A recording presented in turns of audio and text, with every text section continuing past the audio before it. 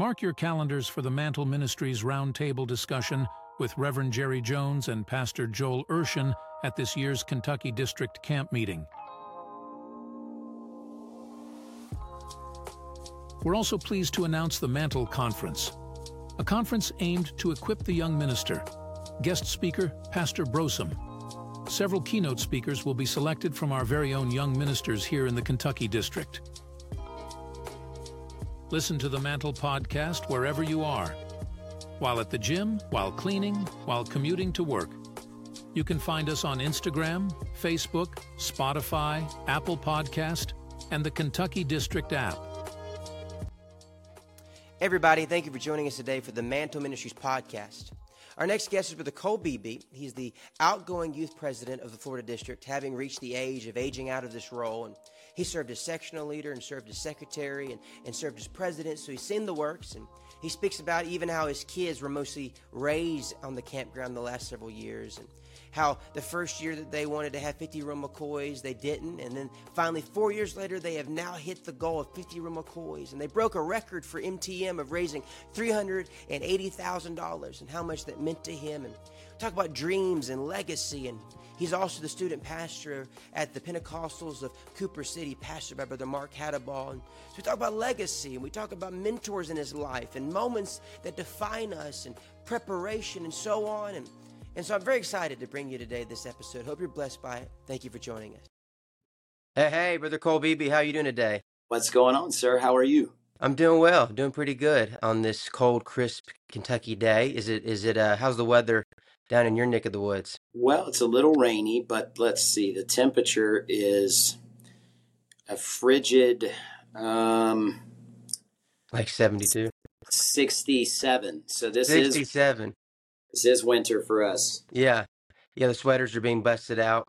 Mm-hmm. My wife boots today, I'm sure, because this is one of the days of the year she can do that. That's right. I'd have a hard time. So I've been out of Florida for a long time, and I went back to visit for something, and it kind of freaked me out. I guess I've just not, the palm trees. I felt like I was on a foreign planet at that point. Yeah. I was used to the rolling hills of Kentucky and, grass that doesn't have sand between every blade. True. It's true. We're our own little country down here. Yeah, for sure. Well, we go way back. This is before the Lord began to use hardly, any of us, before we got redeemed and sanctified.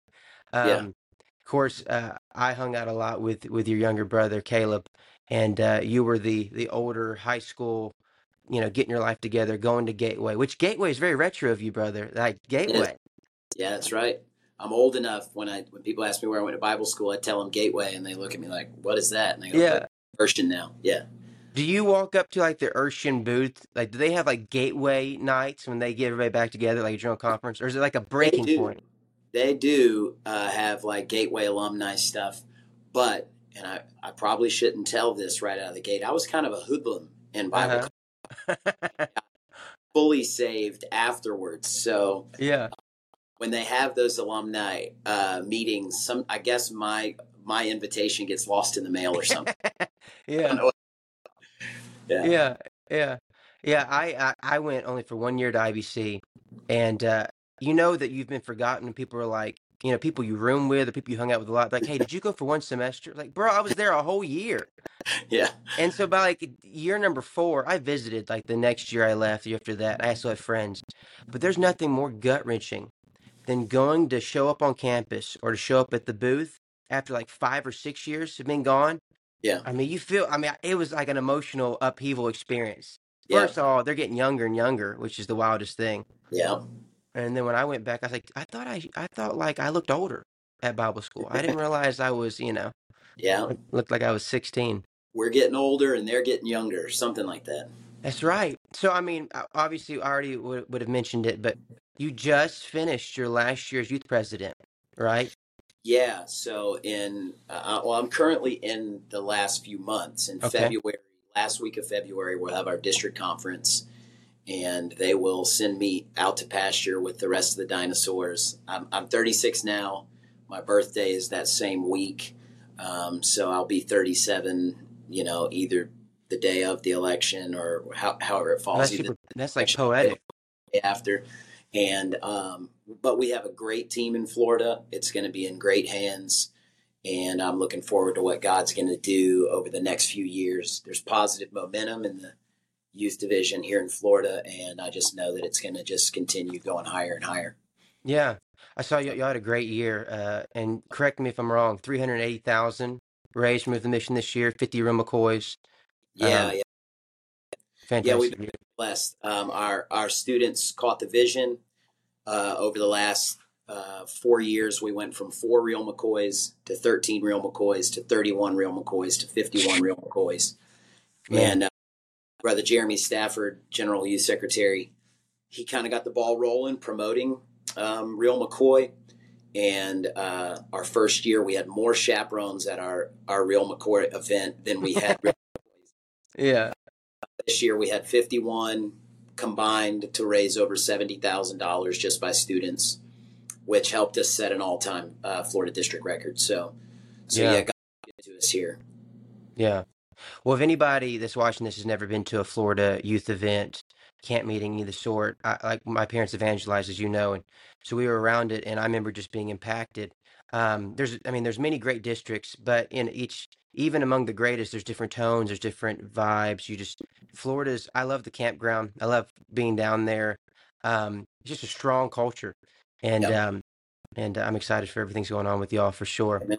So let's get into this, okay? So All right. I shot you the questions. I said we may cover, we may not. We'll see what happens. So we may cry, we may laugh, we may cry because we laughed. We'll see what happens. How if we can get out of this without destroying either of our ministries, we'll be doing pretty good. Amen. Amen. um, so the theme of this podcast is the mantle that Elijah and Elisha passed, and it unified them, and we'll get to all the different details about it. But firstly, I think that we skip too quickly to the Elisha side of the story. Elisha gets the mantle. Elisha now has to own up and have the double portion. Or even whenever he begins to be called by Elijah, it's Elisha's got to be faithful. Elisha's got to stay with him, and those are all true. But I think it's powerful that Elijah, he's calling down fire from heaven, and he's ending droughts, and he's afraid of Jezebel, saying, Lord, let me die in the wilderness. He's hearing a still small voice of the Lord in a cave. And God's like, here's how I'm going to fix you. In the prime of your ministry, ups and downs and everything, I want you to go and invest in this young man, Elisha's life. And it changed everything, I think, for him and Elisha. Who were the Elijahs in your life? Thinking back, who were the voices, whether personally or maybe even from afar, that affected you the most? Yeah, I'd have to say there's several people that have had that mentor, mentee kind of relationship connection. Some of them, like you said, were up close and personal. Some of them from a distance. Some of them for long seasons of life, and some just briefly. Mm-hmm. Of course, my father, who pastors in South Carolina. I was raised there, raised in that church, Home Missions Church. Kind of put in me my parents. Let me add my Yeah. mom. They put in me just the love for the truth, the love for the ministry, the love for the house of God, faithfulness, commitment. That the Lord and His house was the priority. They placed all of that in me, and I'm forever grateful to them. They also exposed me and gave me access to ministers and leaders as they came through to preach for us. In my formative years, and I'm not just saying this because I'm on your podcast, in my formative years, your father, Brother Griffiths, Yeah. y'all preached for us quite a bit. Yeah. And anybody that knows, your father is a tremendous preacher, a truly tremendous preacher. And I admired that and coveted that. Desired to be a great preacher, and some real impactful moments was just sitting around the dinner table at night on a Sunday night when I should be going to bed, getting ready for school the next day, Right. just hearing stories of preaching and ministry from my dad and your dad. Also, of course, for 14 years, I've been here at the Pentecostals of Cooper City, and Mark Hadaball, my pastor, has had a tremendous effect on my life. His love for missions, his love for the big event, but also for the individual. Mm-hmm. You'd have to see him on a Sunday morning. He shakes hundreds and hundreds of hands every Sunday morning. He hugs hundreds of necks every Sunday morning, kind of passing on that love for people, that personal touch. That's something that I truly want to get a double portion of that. He's been an Elijah in my life. And then less of, long standing, just there's been men in my life that I've admired from a distance, that have what I see as similar ministry styles. Of course, they're far more advanced than I am, but I've looked, when I say ministry styles, just things that I emulate, things that I study, their books, their sermons, their churches that I've studied. And there's many of those to name. My probably all-time favorite preachers would be Jerry Jones and Scott Graham, just classical Bible preachers. And I've, from a long distance, kind of admired their ministry and tried to take what I could and pattern my ministry after it. So that would be my answer. Yeah. It's becoming a soapbox a little bit for me over the last couple episodes, but I was reading about Paul speaking in the church of in Thessalonica, and he's talking about, hey, your example is affecting other churches. He said, also, you begin to imitate me. And he says it over and again in other churches, imitate me as I imitate Christ. Right. And I think it's like a dangerous twisting of humility where we say, hey, don't look at me, look at Christ. And I get where it's coming from. But then Paul is saying, hey, imitate me as I imitate Christ. Like if you can pick up how I pray, pick up how I walk, pick up how I handle my family, I hope it affects you. And I think it hinders the mentor-mentee relationship when both don't see there's value in, like, I'm going to start falling step in step with you. And I think, especially in ministry, especially in pulpit ministry, people get afraid of that, right? Like you said, people I want to emulate. And you want to find yourself, obviously, but you don't want to reinvent the wheel. You want to stand upon the shoulders that went before you. And I remember, like you mentioned, reference to my father, and we won't make this podcast about him. He hasn't sponsored this or paid me enough to mention too much about him. But he was, oratory preacher, wrote out beautiful sermons, stood there behind the pulpit, flat-footed, and I remember I was starting out, I would try to read them word for word. I couldn't do it. I just couldn't do it. So one time I memorized it, and it was like a world of difference for maybe no more blessings happen in people's lives, but I felt better about it, Yeah. And it bothered me. I was like, you know what? I think I may just not be a preacher because I've only seen it done this one way. I was going to get, at 17, you're like little things and can ship you up. And I heard Jeff Arnold preaching at Bott back in like the 90s. And he just had his outline. He said, I've studied this. I got notes you don't see. And he said, I hope you enjoy this today because I told Jesus all about it and he liked it. So I know he was joking, but it clicked. And I was like, I've been talking mine out to God and memorizing. And it's freeing to see someone that you identify with. That's how they think. I think that way. That's how they prepare. I prepare that way. I think it makes all the difference. And this is a segue as people aren't catching on. Were there moments in your life, whether with the direct involvement of these men or they started something that the Lord followed up in a moment? I like to call them mantle moments. Was there a moment at camp as a young man? Was there a moment at Bible school? Was there a moment where you just knew something had shifted in my life? Was there a moment like that for you? I'm going to give an answer that you might not expect. Go ahead. Lots of people talk about the moment they were called or when they accepted the call. I might be a unicorn here. Maybe not. Maybe there's more of us out there. I don't remember a specific moment when I decided I'm going to be a preacher or that God has called me. In fact, when people ask me about that, I hope this doesn't sound odd. No. Since I was 5 years old, all I ever wanted to be was a preacher. My dad was a preacher. My dad was, when you're 5 years old, your dad is the coolest guy in the world. He was a preacher. That made preaching the coolest thing in the world. That's what I wanted to be. Yeah. There were definitely moments where I saw something or experienced something and I thought, I want to add that. I want that peace for myself. And I'll give an example. And I could have mentioned him in those Ministers from Afar, but somebody a little younger. We just had Aaron Bounds do our youth convention. Yeah. And I've had the opportunity to hang out with him a couple of times, and it's been such a blessing.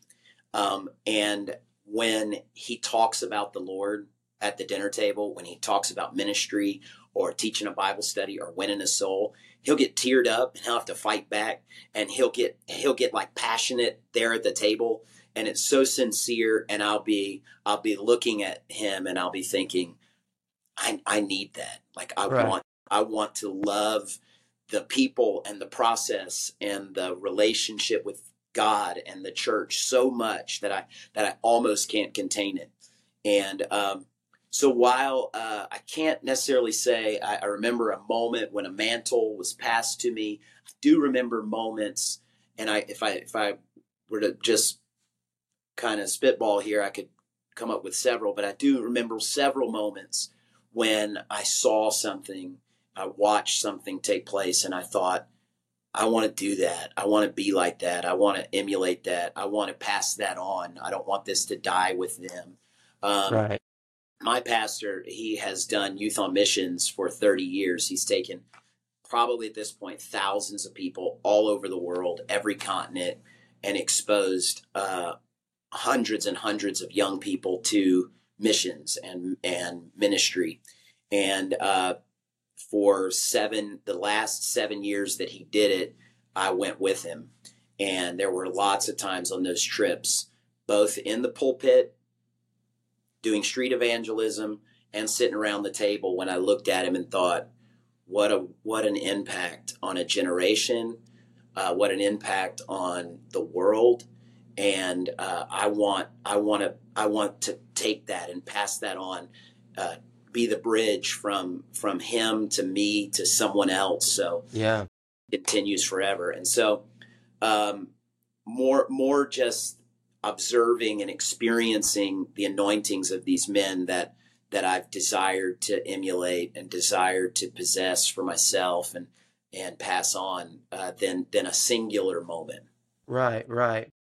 I remember there was a moment for me where I was sitting at and the name of the conference escapes me. It's at Bellevue, Florida, and it's Touch the Future. Touch the Future, that's right. And it's geared towards young ministers, and they'll have a seasoned minister do the main session, and then they'll have a keynote speaker that is, sometimes starting out for the first time, sometimes more established, but just younger in years, less gray hairs, more hair, honestly, on the head, uh, more hair to scalp ratio. And I remember I met Brother Joey Campatella a couple years before that. He preached at our church. And so I went to Touch the Future because he'd been talking to me, and I started to call him, and he asked me a weird question, right? And I like you, I never had any moment where it was like, this is it. I have arrived. Like, I see the mantle falling. Like, here we go. Um, I felt just kind of a theme, a reoccurring kind of, you know what? I've always felt called to this. I always felt a burden for this. And I really respected the natures of these people I was seeing. And though I wanted to imitate their ministries, I also I wanted their perspective. I wanted to live as they lived. I wanted to have the nature they had. Right. Because if I can have the nature, then I can have the nurturing. If I can have the fruits of the Spirit, I can have the gifts of the Spirit. Yeah. He asked me one day, we're eating pizza after the service, and I was 16, and he said, "Hey, do you pray?" I was like, "Yeah, I pray. What do you mean, do I pray?" And the question baffled me because this is where I was at 16. I was like, "I pray. Like, I pray before I eat. I pray before bed." He's like, "No, do you pray?" I was like, "What do you mean?" He's like, "Do you talk to God as if like God's there? Like you treat him as you would another person in your life?" And I said, "No, I don't." And I never even thought about doing that. Like Yeah. I as carnal, I guess, as I never thought about I had to treat God better than I would treat a future spouse. Yeah. And it just rocked my world. And it wasn't, he didn't like lay hands on me and say, such as I have, Yeah. I give to you. He didn't say like, here, you've begun. Just one moment seeing like, this is how he perceives God. And it totally messed Yeah. me up in a good way, Yeah. in a very good way. Yeah. I've had those experiences, and I don't mean to cut you off, but No, go ahead. I've had those experiences with peers, Yeah. with friends, with people younger than me. Like, for instance, just recently, I was with some other peer ministers my age, and they were talking about the books that they read. And I was sitting there going, got to read more, got to read more, got to study more. And, that when Scripture talks about iron sharpening iron, that's what that means. That means when we're together and we provoke each other to good works and we inspire each other to better. Right. And we are the body of Christ, and we're working in conjunction together.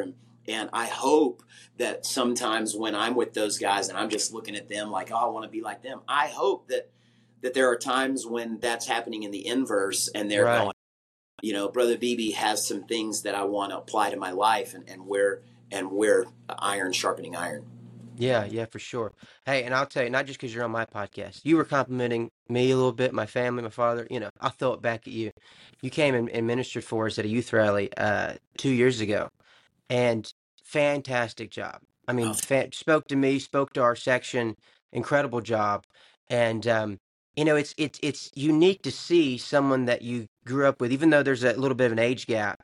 Um, it's incredible to see God work people's lives.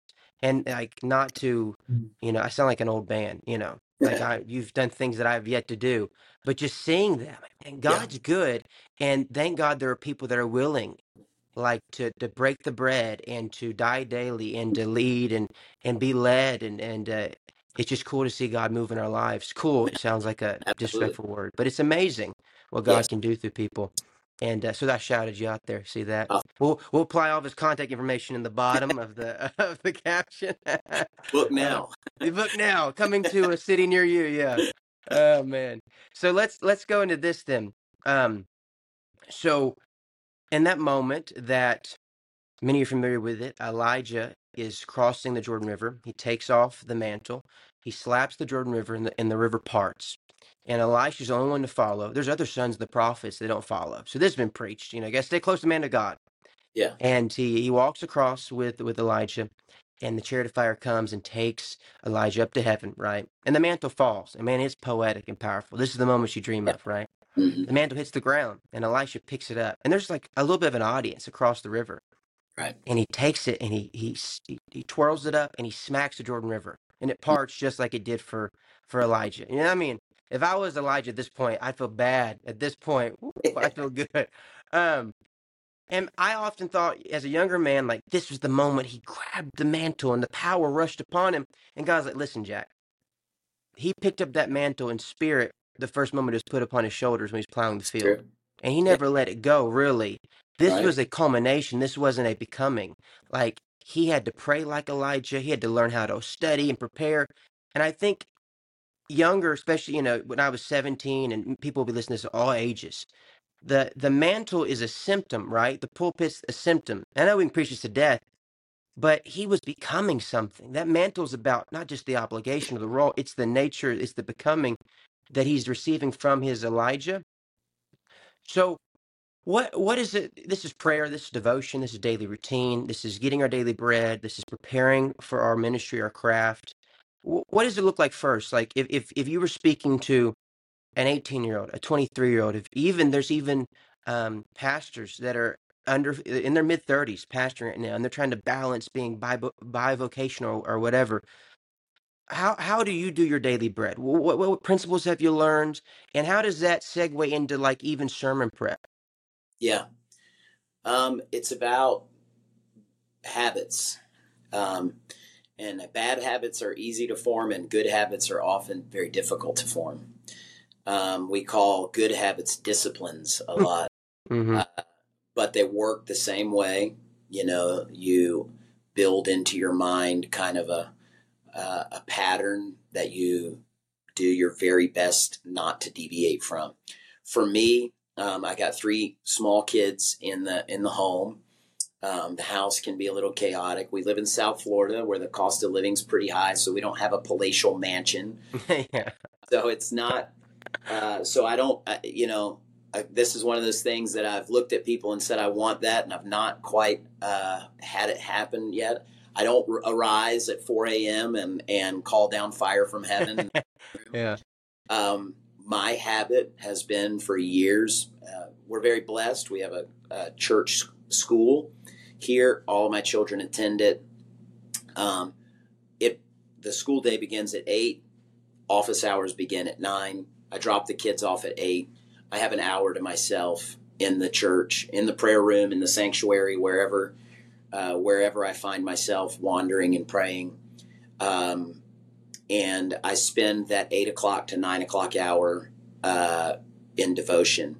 I don't check sports scores. I don't respond to emails. It is my habit. And sometimes you can get weak on your habits. Something can distract you, but this is what I have tried to discipline myself to do. And this is not sermon prep time. This is alone with God time. I read my Bible. I pray. When I'm reading my Bible, if something jumps out to me that can be sermon prep, I might jot it down, but I put that away. That comes later. I want to spend time consuming God's word for my personal edification, for my personal discipline. I want to spend time praying, repenting, confessing, asking, being thankful every day and as often as I possibly can. Another thing that I try to do, I've heard it said, it's not about how long you pray, but how often you pray. And so I try not to fall into the habit or the mindset of, I prayed this morning, leave me alone, God. I did my duty. Right. I try to, driving down the road, walking from the car to the office, just those moments that I can steal away from myself. I'm not trying to say that I'm some mighty man of valor in prayer, but I will just say, thank you, Lord. God, you've been good to me. Lord, I don't deserve it. And I'll just have these tag-ins with Jesus throughout the day. I try to make that a habit. I try to let my kids see and hear me do that. Let them just see me throughout the day, referencing the blessings of the Lord, thanksgiving unto the Lord, commitment to the Lord. So those are kind of my daily habits. You mentioned sermon prep. I want my sermons to be born in that season of devotion. I don't want to read my Bible looking for sermon material. I want to read my Bible to consume it, but I want, my prayer is that as that gets into my heart, when it comes time to prepare a sermon, God's word is in me and he can spark what he wants me to say. 9 times out of 10, I wish it was 10 times out of 10, but 9 times out of 10, a scripture reference I will feel a passage or a scripture reference, or a topic, whether it be repentance or deliverance or deeper commitment, will be placed on my heart. I'll feel it burdened in prayer, burdened in my spirit. I've told people before, we all feel like the Lord speaks to us in different ways. I feel like I know the Lord is speaking to me when a thought comes on the mind or to the heart, and it will not leave me. So I go to bed with it on my mind. I wake up in the morning with it on my mind. Throughout the day for 48 hours, 72 hours, this is just like a constant theme in my mind. I know, okay, the Lord either wants me to personally study this and ingest this for myself, or this is something that the Lord's laying on my heart. From there, I believe we should start with the text. We should start with Scripture. Then all of our anecdotes and stories and silly one-liners and all of that can be added in. But we should put a warning on this episode, a trigger warning. Yeah, I'm going to trigger some people. We should never use the Scripture to enhance our ideas. Right. We should approach sharing God's word with God's word first. Right. And I do know this. I do know that you'll read an article here or there, or see a billboard, or hear a song, or be in conversation with something, and something will be said, and you'll go, "Oh, whoa, let me write that down." Yeah. And that's fine. Um, but the Word of God should be our primary source of inspiration, at the Word of God and the Rhema Word of God when He speaks to you in prayer. And so daily devotion should lead into that preparation to minister to others, even Right. though daily devotion is not primarily for that. So that was a Right. mess, I think, but No, I think it was great. I think that was fantastic. And it is about intentions, right? I yeah, feel the same way about how prayer and devotion, the sermon becomes a fruit of it. You get a thought and you pin it, and you come back later. And I wouldn't know any other way to do it. I think it'd be very difficult just to show up cold and be like, what am I going to preach? If I don't have that relationship going on. And I was talking to a young guy about this. People sometimes, especially young guys, like, hey, I'm just going to quit. I'm going to give up. Like, I'm just give up ministry. I can't preach. I just nobody likes me. Whatever the list.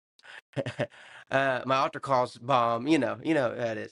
So, and I was like, well, you should quit then. You should stop. You should stop trying to be a preacher. I said, but if you get up and you're going to pray tomorrow, right? Yeah. You're going to read your Bible tomorrow, right? I said, yeah. I said, so that means God's going to speak to you, right? Yeah. So only difference is you're going to stop writing it down. Like if you have the prayer and devotion right, you yeah, can't quit. Really, you can walk away. You can have a falling out. You can separate yourself. But if none of those things are true, and you're just like, I just don't want to do it anymore. If your prayer and devotion is consistent, then your sermon preparation will be consistent. It feeds into it. Um, like I tell my young people, because young people can be very they'll watch them on YouTube and they're like, I can hear from God. You know, YouTube. I mean, we have prophecy. Like, listen, okay, we read our Bible first before we go to YouTube. correct, correct. And I was like, if God's speaking to you, He's either going to speak you to the Word or speak from the Word. So, like, Yes, if He good, stops you, you should be able to go find it in the Word and go, there correct. it is. Or as you're reading the Word, God goes, go talk to me about this. Like, Yeah, the Word, the one who wrote it, if you talk to him in the presence of the one who wrote it, it comes alive. And he's not going to cut his word out, Jack, and replace it with your own opinion. Otherwise, we'll get into some wild territory. So I think that what you're saying is beautiful. And I've often found that people that do these things, like to you, it may seem normal. Like, this is what I do. But I think it's a key for some people that, oh, the prayer and devotion is this close to preparation, and it yeah, is. You can't separate. If you do, you're not going to make it. You're not creative enough, funny enough, or no, wise enough, you know. right. Unless you're, Max Lucado or something, maybe you can pull it off. Yeah, and people get into bad habits when they're not allowing the Lord to lead them and guide them, when they're not allowing Scripture to be their primary source. You mentioned a soapbox a minute ago, so I'm going to Go soapbox. ahead. Definitely going to have to get your trigger warning ready. I love the diversity of ministry we have in the Apostolic Church. I fully believe in the fivefold ministry. I don't believe any office of the fivefold ministry can operate beyond or outside of the parameters set for us by the Word of God. Right. So I believe in prophets. I believe in apostles.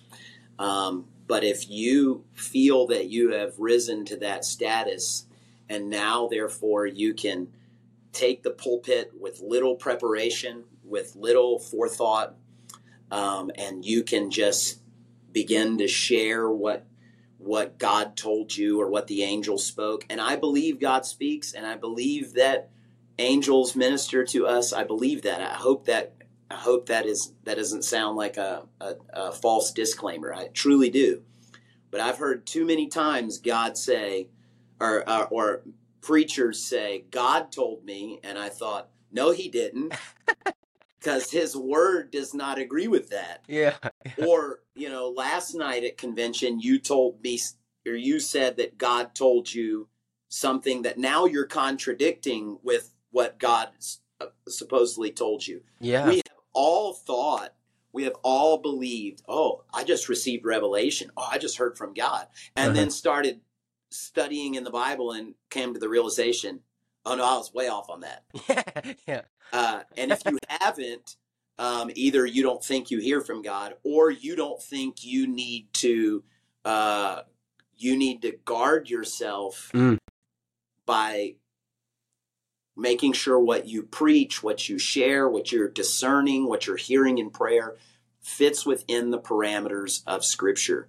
Right. And that's my soapbox, and I hope that doesn't offend Here, anyone. let me, how big's a soapbox? Can I like step on it just for a moment? It's a big soap.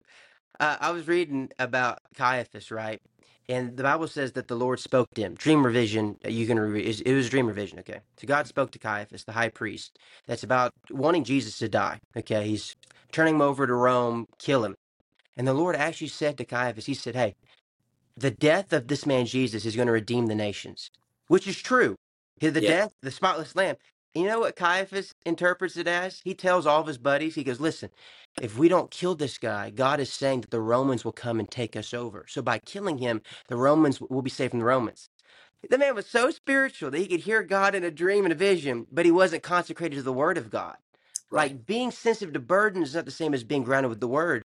And man, this soapbox is good. I like the soapbox. It's comfy on the soapbox. Yeah. Like Peter sees Jesus, right? And Yes. he says, at your word, I'll step out. And sometimes we just see Jesus and jump out the boat. We don't say like, at your word. And people are drowning, but they're spiritual, but there's no word. Yeah, Jesus speaks to the Pharisees, who are the most learned men in Scripture, and he tells them, search the Scriptures. They speak of me. You don't know what they say. Yeah. Sometimes we can get in a habit of thinking, well, I know what the Bible says. If I hear something, it feels generally good to me. I'll just wing it. And then, man, the scriptures, there's a lot in there. Mm-hmm.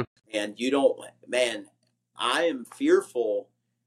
I'll just speak for myself. I'm not going to say, I don't ever want to get in the pulpit and say, God told me.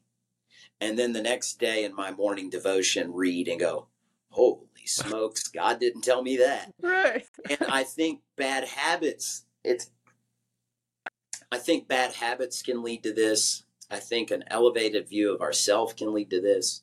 When I say bad habits, sometimes guys, great intentions, consecrated, dedicated, men that pray, men that fast, their ministry style is to kind of flow and operate in the Spirit, and many, many times that is so powerful, so anointed, and I emulate it, and I go, I want to make sure that I flow in the Spirit and hear from God, even in the pulpit. But sometimes people begin to depend on what happened before and expect it to happen again, and their preparation begins to diminish.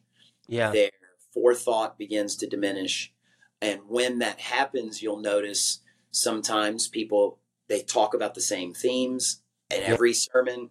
They talk about the same ideas. There's some rambling, there's some finding and searching. And everybody's style, as long as it's in the book, is fine with me. But prepare your heart in that devotion.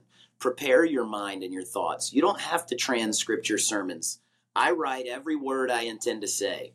14, 15 pages of notes, transcripted, 18.5. Some of my dearest friends, people whose ministries I admire with the utmost respect, they don't do any of that. They preach with no notes. They memorize their sermons. They draw pictures or bullet points, totally different. And I appreciate and love it all.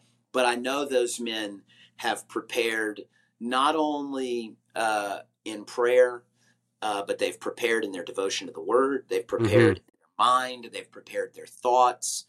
And I think that's really valuable for young ministers. And I know that this audience is going to be young ministers. So let me just do this.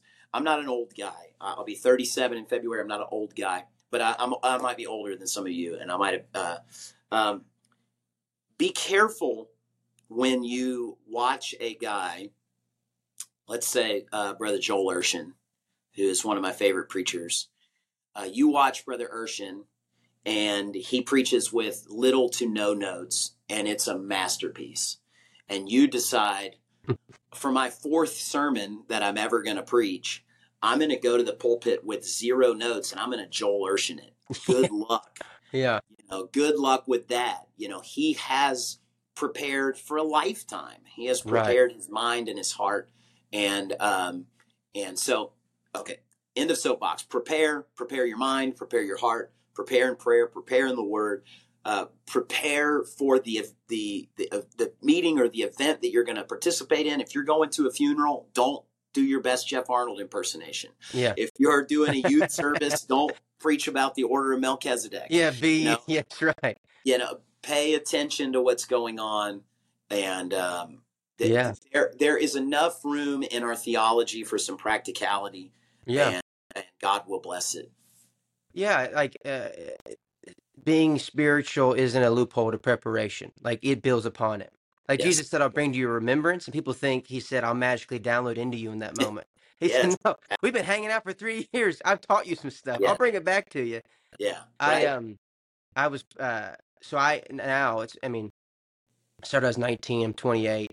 So I preach without notes, but I have extensive notes. I just memorize them. I go over them like 3 or 4 times. So by the time I walk up on a Sunday, it feels like I've done that sermon 4 or 5 times. Yeah. But some seasoned saints, especially, we'll just say some seasoned saints, they think, like one lady, she said, hey, that was amazing. You just get up there and let God use you. And you just say stuff, make it up. I was like, make it up? Does that mean it sounded like I made it up? Or are you just impressed? I don't know how to take this, sis. Yeah. But I noticed with younger guys in my youth group, as they began to come up and want to be in ministry, they just thought I was just standing making it up too, right? Yeah. And I remember there's one guy, he just, after like probably 3 years, once a year he'd get this. I was like, you got to use notes. This is not you. Write it down. When you write it down, you were great. You've got to use notes. You start sweating without notes. You got to use notes. He's got, and it's preparation defines us all, but you got to work out your own salvation. I think this applies here too. Preparation is a through line. You're not so unique that you don't have to prepare. Even though as you prepare, you'll kind of know yourself by your own fruits. And if you're going to be different in some way, at least try that out for a little bit. Have some trial runs before you're like, listen, this is how I roll. Like, you've been preaching 5 minutes. What do you mean this is how you roll? Like, oh, man. Yeah, absolutely. And I'm not trying to suggest that we all should fit into a typical ministry box, or a specific ministry box. A good friend of mine, he's launching a church in Houston, Texas area, the Rosenberg, Texas, Stephen Guttridge. We served here for many years. He said something probably 14 years ago to me, and it locked away in my mind. I'll never forget it. He said, when people say this is what it's all about, what they really mean is this is what I'm all about. So some people are going to come along and they are going to profess that their ministry style, their preparation style is the only way. If you use notes, you're a reprobate. If you don't use notes, you're unprepared. If you whatever. I believe in the diversity of ministries. I believe in God gives us our own personalities, our own aptitudes, our own skill sets, and he expects us to use them those ways. When I talked about emulating different ministers, I don't mean imitating different ministers. I mean, how many young preachers back in the 90s voice and everything had to call them in and say, you cannot be Jeff Arnold, and I don't mean imitate. I mean emulate. Look at him and go, man, that's something that I see as a valuable portion of ministry, and I'd love for that to get in my heart and then come out of me organically. And so do your style, do your thing with coaching and practicing and trial and error. Another thing I tell young preachers, they'll say, how do I get better? And I'll go, man, it just takes at bats, You just got to get your 100 shots up at the end of practice. And what that's going to look like is teach home Bible studies, teach a Sunday school class, do kids church, do youth service, listen to hundreds of sermons, read sermons, read the Bible. And just as time goes on, your voice will develop, your style will develop, your comfortability with preparation will develop, and that my pastor says all the time, one miracle Jesus never did in the Bible is he never took a baby and turned him into an adult. It's meant to be a process of time. Yeah. And your ministry, your relationship with God, all of that is meant to be a process of time. You will not go from brand new to a seasoned minister overnight. Even the guys that you think they're in their early 20s and their ministry is exploding, you don't realize they toiled away for years and years in an unremarkable setting, but in a remarkable devotion unto God that is bringing forth fruit at a young age. And you can do that. You can experience that, but there's also going to be a time element that you can't despise that time element that you're going to have to experience. Right. You can't skip it. I wish I could help people skip it. Like Yeah. I've thought about it. Like I was like, if one of my kids feels called, like how can I pump like bumper rails? Can I skip the mess ups? Can I skip the painful services where the church ministered to you more than you ministered to the church? And it's like, I don't think you can. I mean, you can try to help them as much, prepare. You can teach them how to pray. You can do all those things. But getting up there, the knees are going to shake and you're going to Yeah. have sweat stains on your plexiglass pulpit. I mean, it's just going to be a thing. Of course, our pulpit's so monstrous. You sit behind it. It's built for a 6'4" guy. Yeah, it's You could built for your survive a car wreck. A Kia could hit me behind that pulpit. I'd be fine. be fine. I'd be fine. Yeah. Little. I remember. It's probably 2014. I was probably 18 and Bible school and so on. And a young guy got up and began to speak and minister. And I was like, was he British 5 minutes ago? And I was like, well, who's your hero? And he's like, it's Lee Stoneking. I was like, bro, you can't do the voice thing, man. No. You just outed yourself for sure. Well, anyways, that soapbox, that wasn't a soapbox. That was a pillar. We built a pillar. We did. A monument. Yes. So I want to ask you too, and this will segue into another question. So you preached your holiday youth convention, right? So was this your last service you preached the district?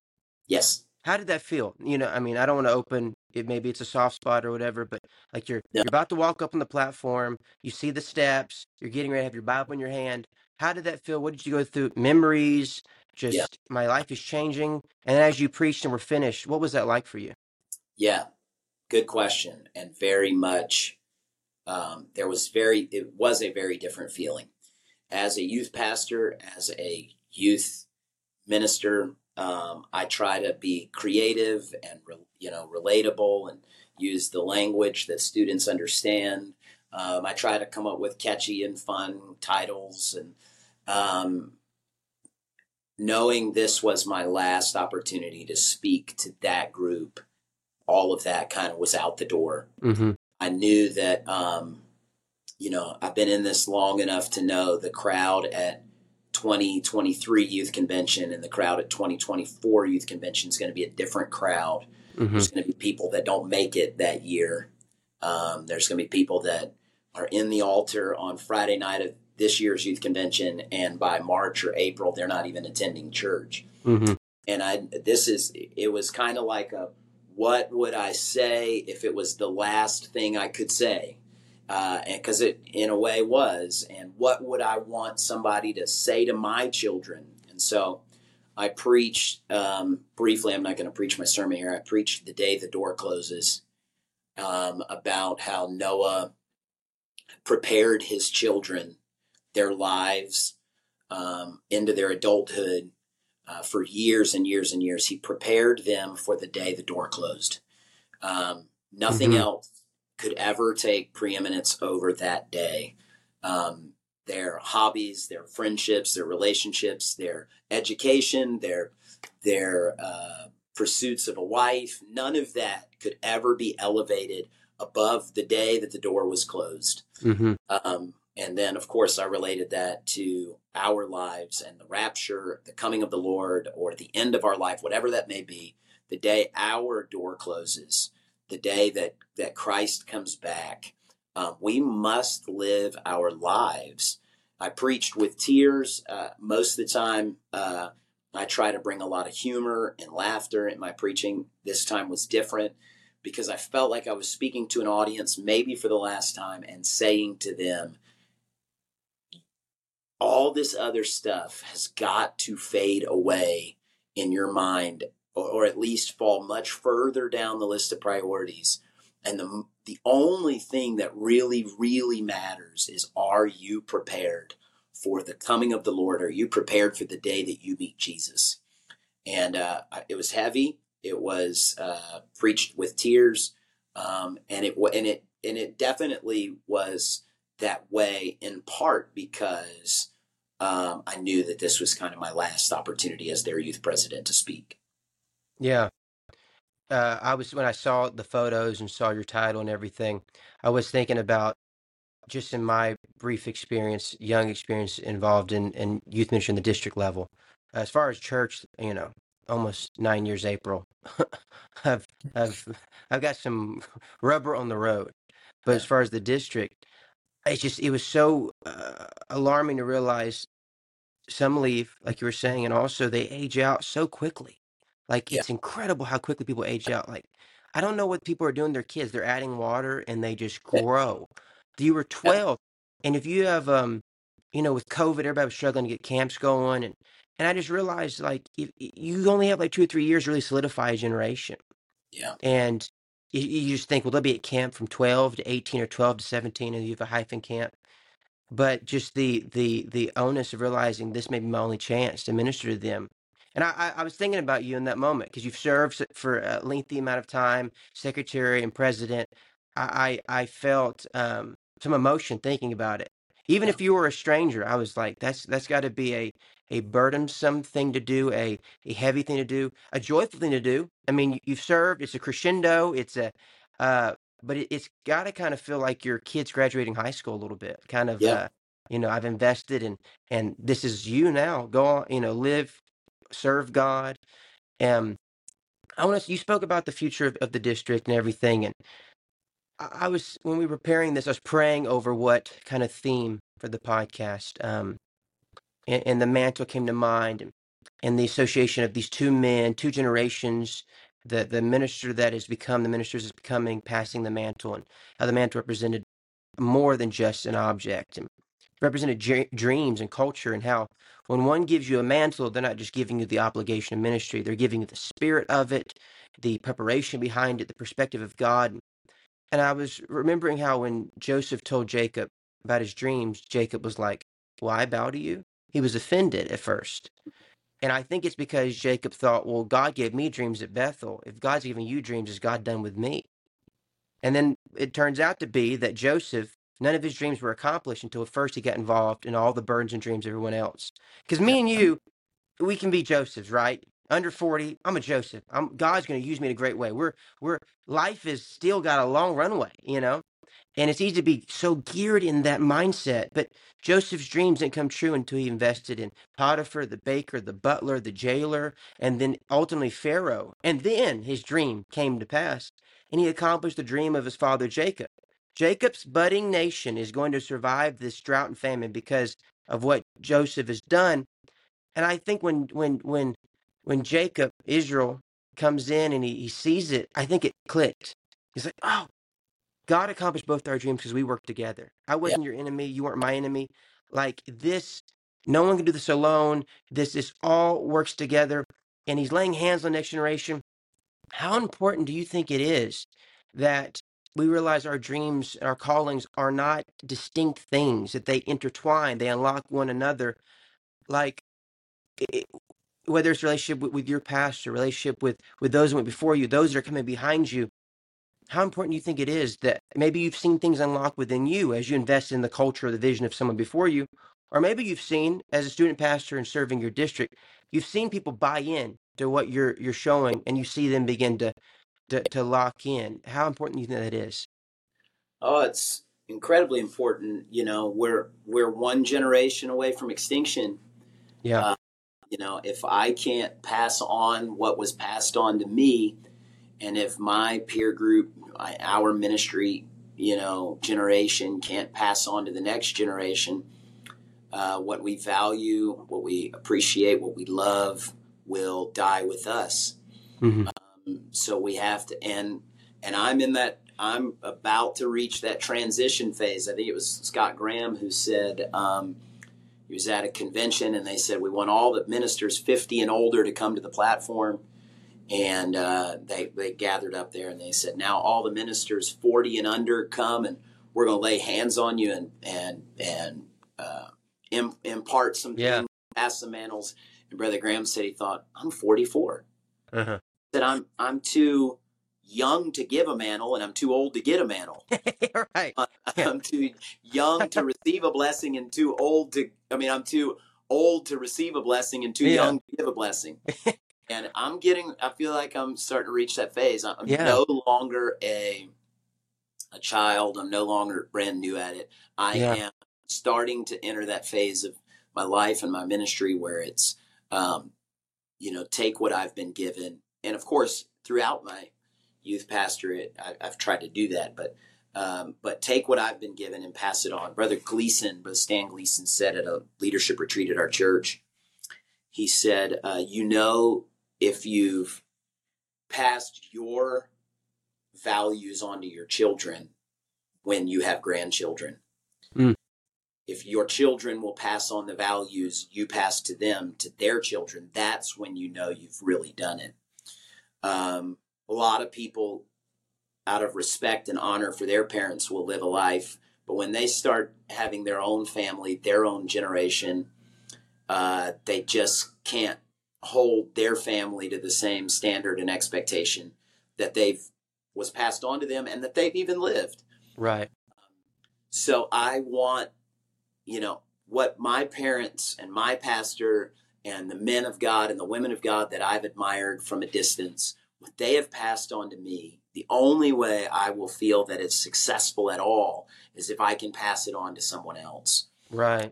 And I've seen people catch the vision. I've seen people get involved in the vision, and that is so rewarding. If you try to hoard it for yourself, you're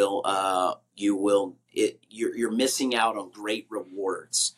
One of the initiatives, you brought up our district youth ministry a little bit. One of the initiatives that we did was #Florida50. I wanted to see 50 students become a real McCoy. And it didn't happen the first year, and it didn't happen the second year, but we kept casting that vision. And it was so exciting to see 51 students catch the vision, invest in the kingdom. We could come back at our youth convention and say, hey, this is what those dollars did. It went to this missionary and it went to this church grant. And I hope through that process, a love for missions, a love for souls, a love for church planners, a love for missionaries is being birthed in them. And that when I'm old and passed off the scene, they'll be passing it on to my children and to my grandchildren. So I hope, I know you have, how old is your oldest child? She's 10. So you're 2 years away from her being, attending. I was thinking about that. My daughter's 3.5, and I was just thinking about she'll be at camp sooner than I realized. Yeah. And so I felt kind of like, you can be burdened for other people's kids, right? And like, bless God, they're gonna be saved. But then it's your kid, you're like, oh God, they need to be saved. Amen. And you realize that whatever I can affect a camp that they will have, I can affect a tone they can have, a culture. Amen. How does that feel? Knowing in 2 years, like your kid's going to camp, teen it makes camp. me feel old. It makes me feel old. It also, my kids have been camp kids. I was a sectional director, then a youth secretary, then a youth president. So especially my two younger ones, when we started running the camps, my oldest was 5. My youngest was an infant, was a baby. So they've spent their lives at camps. They love them. But when they go themselves as campers without mom or dad there, and what it makes me think, and my oldest has gone to kids camps, children's camps, and she loves them. She's a church junkie. But what it makes me think is, when my peers when the guys I've served on the youth committee with, when we're old and beyond all of that, I pray that the guys we're preaching to today, the young ladies that we're preaching to today, will preach to my children what we preached. Yeah. I want this apostolic message to pass from me to an 18-year-old today, so that when he's 30 and my baby girl, who's 6 right now, can receive the truth, the word of God, unadulterated, unfiltered, anointed, passionate. I've got to pass it to them so they can pass it to my children, so my children can pass it to my grandchildren. And this cycle will never end. This cycle will until the trumpet sounds. It is our duty to share what has been shared with us. I think that we often say that Elisha, his dream was a double portion, but I honestly do think, with the context of Scripture, I don't think this breaks the Bible. Someone could come at me if it does, but I feel like it was Elijah's dream too. Like, I feel like everyone wants to see those that follow them have a double portion. I don't think it was a competition of sorts between Elijah and Elisha. I feel like he saw someone and he's like, you know what? Like, if you go further than I do, if you experience things I don't, I'm all for it. God bless you. And Amen. so, man, you crushed it. The last question was about legacy, and it was about being used. It was about what your hope for the next generation is, and specifically carrying on culture and everything, the mantle. And you already answered it. I don't want to make you try to answer it again. I think you did fantastic with that. And I know that people are going to catch this. I've been saying every episode, can one podcast change the world? And it's like, well, let's just take a stone and throw it at a giant and let's see what happens, which I was telling I've been preaching hellfire and brimstone to my daughter before bed the last couple of nights. I'm like, people died in the flood because they didn't obey God or their parents. And I'm calling them, I'm like, and let's pray. And she got in trouble the other night, and she said, she's 3.5. And I went to leave, but she got in so much trouble, and she was in timeout. And she said, God, please forgive me for lying to my parents. And I was like, timeout's over, sis. You have been delivered. Oh, man. Oh, man. Amen. Oh, man. Any final words you want to leave with? I know most Kentucky people are going to watch this. People, who knows who's going to see this? Any final closing words you want to leave with the people? Sure. Just the theme of Elijah and Elisha and the passing of mantles, and several times throughout this, it came to mind. And anytime you hear me minister, I'm going to reference my parents, my pastor, this minister, that minister, because people have impacted my life, and I've listened, and I've tried to hear and ingest. I heard Brother Graham say once, he said that young people would occasionally come to him and say, I'd like for you to pray that your mantle would be passed to me. And he would say, no. He would say, first of all, I'm not done with it. Yeah. For Elisha to get Elijah's mantle, Elijah effectively had to die, or at least taken off the scene. No, I'm not done with it. And then also, Brother Graham would add, I spent years, days, months, weeks, hours, early mornings, late nights, pursuing this mantle from the Lord. Yeah. And to just give that to you would be a disservice to you. Mm. The pursuit of the mantle of your father or your pastor or a minister that you have seen from afar, pursue the Lord. Pursue the Lord. And the Lord will place on you what he sees fit to place on you. Yeah. And emulating men and women and trying to take a little piece of them and pray, covet those gifts that they have. The scriptures say to covet the gifts. All of that is great, but our primary pursuit is the Lord. Right. And as we pursue the Lord, he will make with us something that he can use, and a mantle will rest on you. This is my final saying. In the story of Elijah and Elisha, the fiery chariot goes and a mantle falls, and Elisha picks it up. In the New Testament, it's the Holy Ghost that comes in fire and falls on us. We have the mantle of Jesus Christ. Mm-hmm.